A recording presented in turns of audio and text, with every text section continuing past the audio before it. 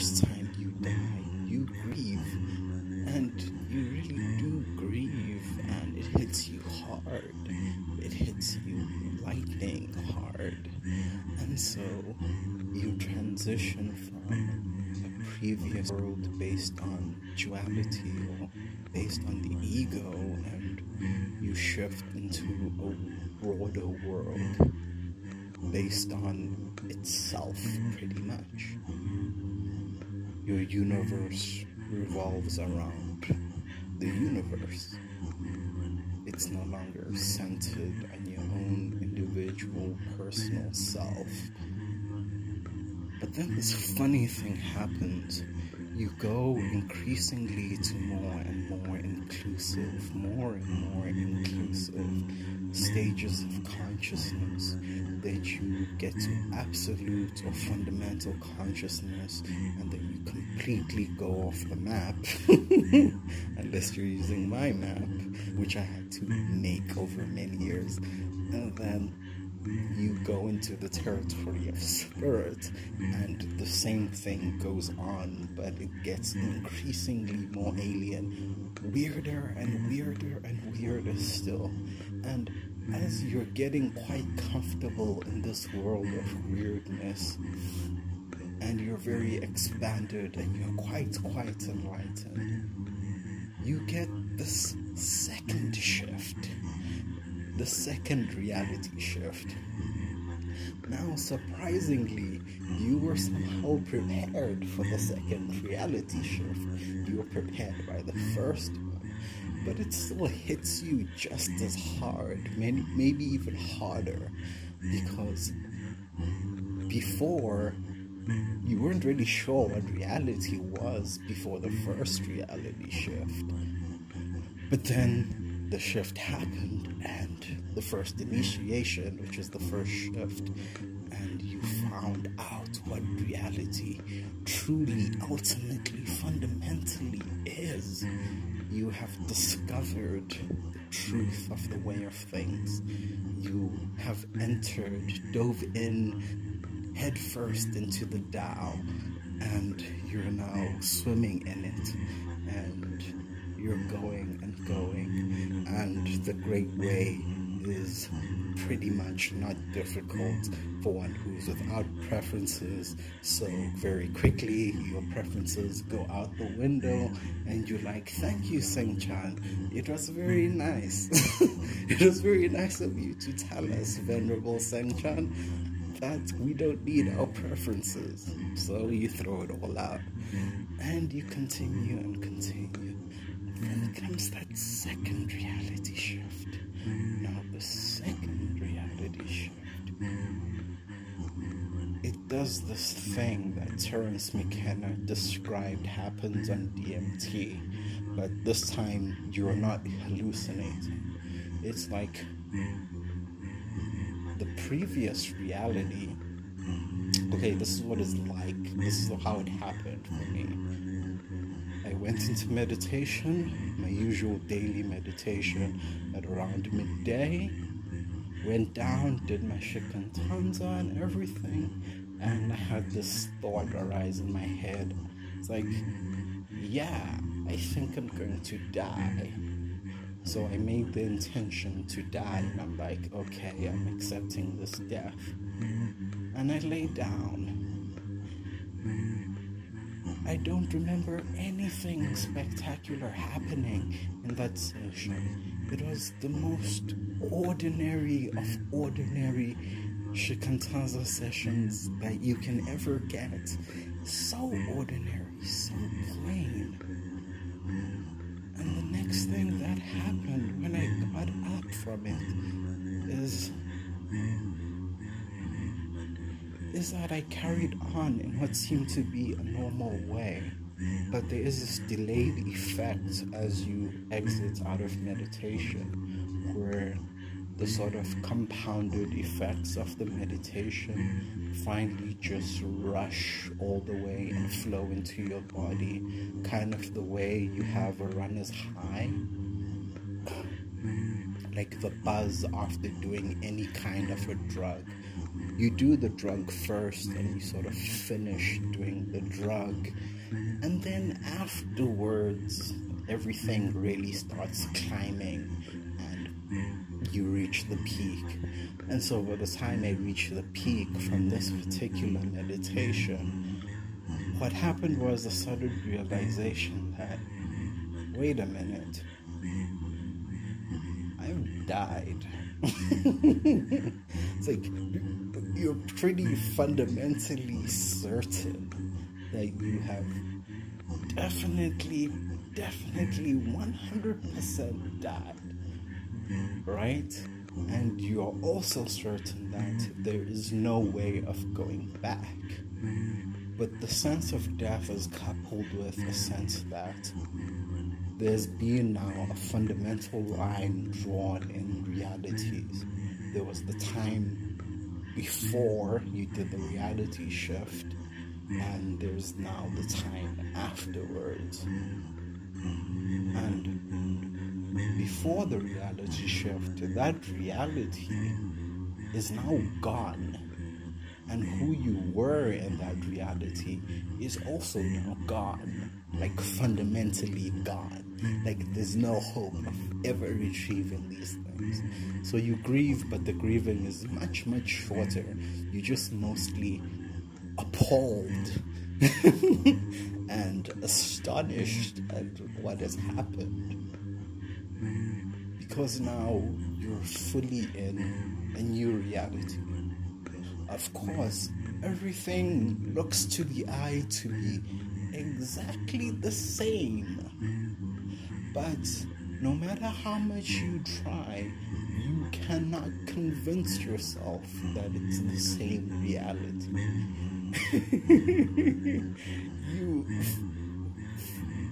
Not from a lack of trying, I can't convince myself, but you just can't. Everything says, okay, we went from one reality to a completely different reality. And so all the conditioning and assumptions and all the stuff that went with the previous reality now very quickly falls away in a deconditioning process. And then also with that process is a re-socialization process where you basically recondition yourself in a way that is more suitable to the new reality and the new you.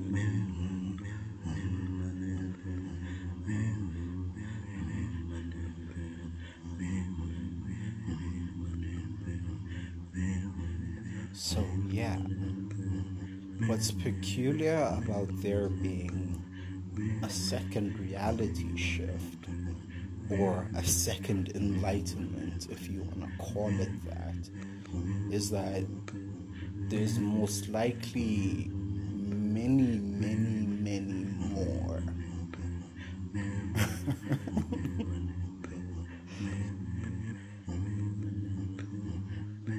And this is what's exciting me about my research at the moment into the spirit, is that through my very scientific approach, although it's omnism is my paradigm, which is very different from the usual science. It's in line with the complexity sciences, not so much the Newtonian paradigm.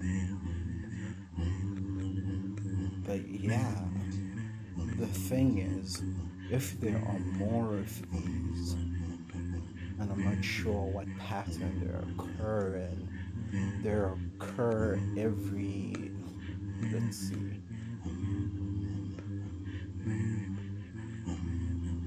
16 relationship types, right? Relationship types, the relationships are your relationship to reality, and the types, each type has 4 relationships to reality, and so you have relationship types like that. So 16 relationship types would be 16 times 4, right? And 16 times 4 is lucky number 64. that fits the I Ching. The number of the hexagrams of the I Ching are also 64. I think the DNA couplets are also 64, if I remember correctly. But there are parallels like that, and McKenna's time wave 0 also uses 64 units of time, and so on.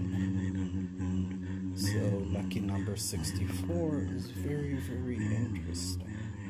And the idea that one initiation occurs every 16 relationship changes or stage transformations, then every 64 stages of spiritual development, then basically you are most likely dealing with pretty much different realities in a very significant sense. Already two relationship types, if you separate them, are very distinct experiences of reality, very distinct relationships to reality. So consider now the difference between 64 different types. You're talking about things that are so fundamentally different that it's just impossible to actually, they're very really not incommensurable. That's sort of redundant in terms, or sort of self-contradictory to say that, but they're so distinct from one another that actually talking to each other from these very different places is increasingly difficult. Although it's useful, although there are ways to do this. You're like, well, you see, from one relationship to another, there's basically a change in your expansiveness of your consciousness. Okay, expansiveness of your consciousness. Well, it increases in larger and larger portions over each relationship. So it's increasingly vaster, increasingly more expansive, increasingly expansive. It includes the whole cosmos. It goes beyond the cosmos. It includes every single possible cosmos that could ever possibly exist, ever has existed, ever will exist, is currently existing, and ever won't exist as well. All of it, everything. It encompasses everything, and then eventually it stops making any kind of a boundary whatsoever, and it dissolves and becomes one with everything, and it just is everything. There's no way to draw a boundary around it. It's the old Sunday school song about God's love. It's so wide, you can't go around it. It's so low, you can't get under it. It's so high, you can't go above it. It is literally the above. It is literally wideness itself. It is literally belowness itself. There is nothing other than it, and it is everything as it is.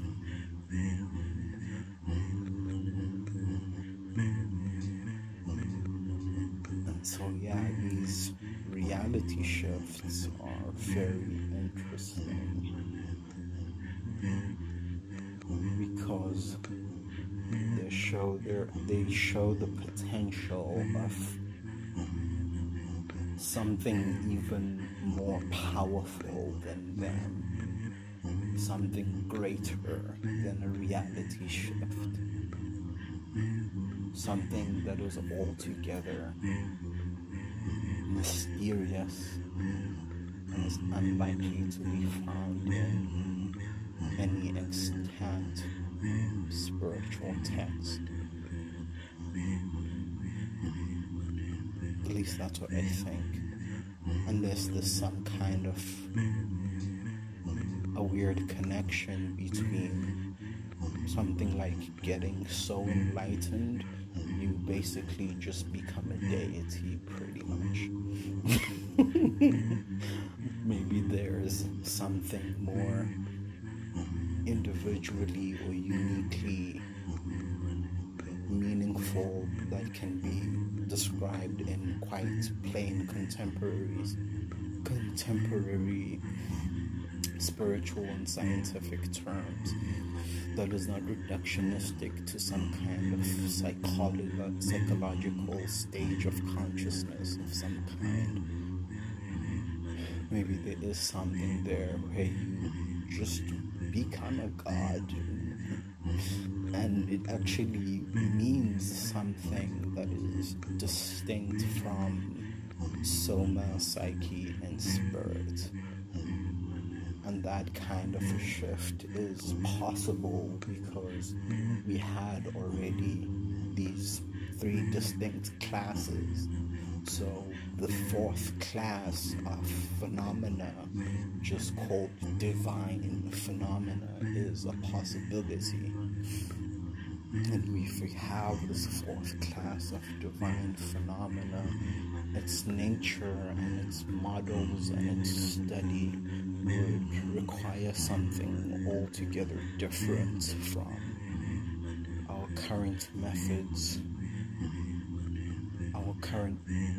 Its model would be altogether different from our current models of the body, models of the mind, models of the spirit.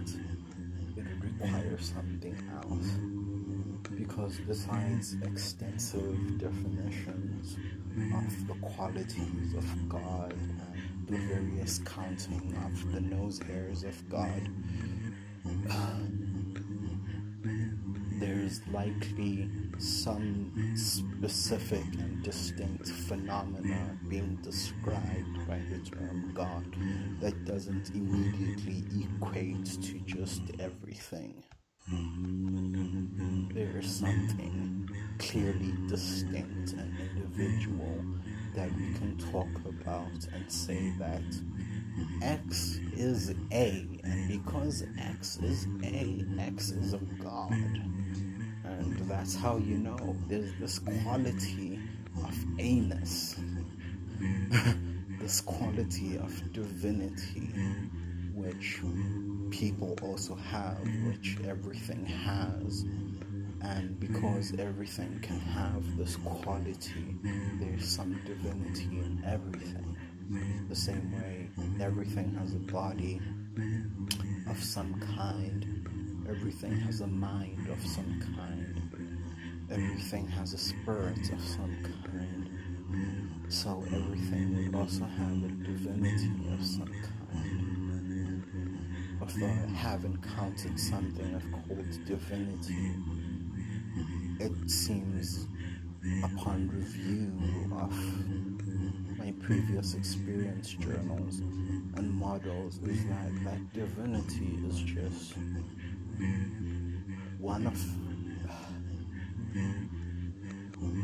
it's one of the earlier stages, one of the early to middle stages of spiritual development, one of the earlier ones, and sort of making it not really anything divine in any sense, but something quite spiritual. So if we attempt to define divinity as a fourth class of phenomenon, we would need an experience that shows us, like our basic demonstration, that there is a fourth thing, right? You can move your physical hand, you can visualize your hand moving, you can move parts of your spirit as well and experience motion the same way when you visualize motion and you experience psychological motion. the same way you have physical motion, so that way you'd have to have some kind of divine motion that you can very quickly and easily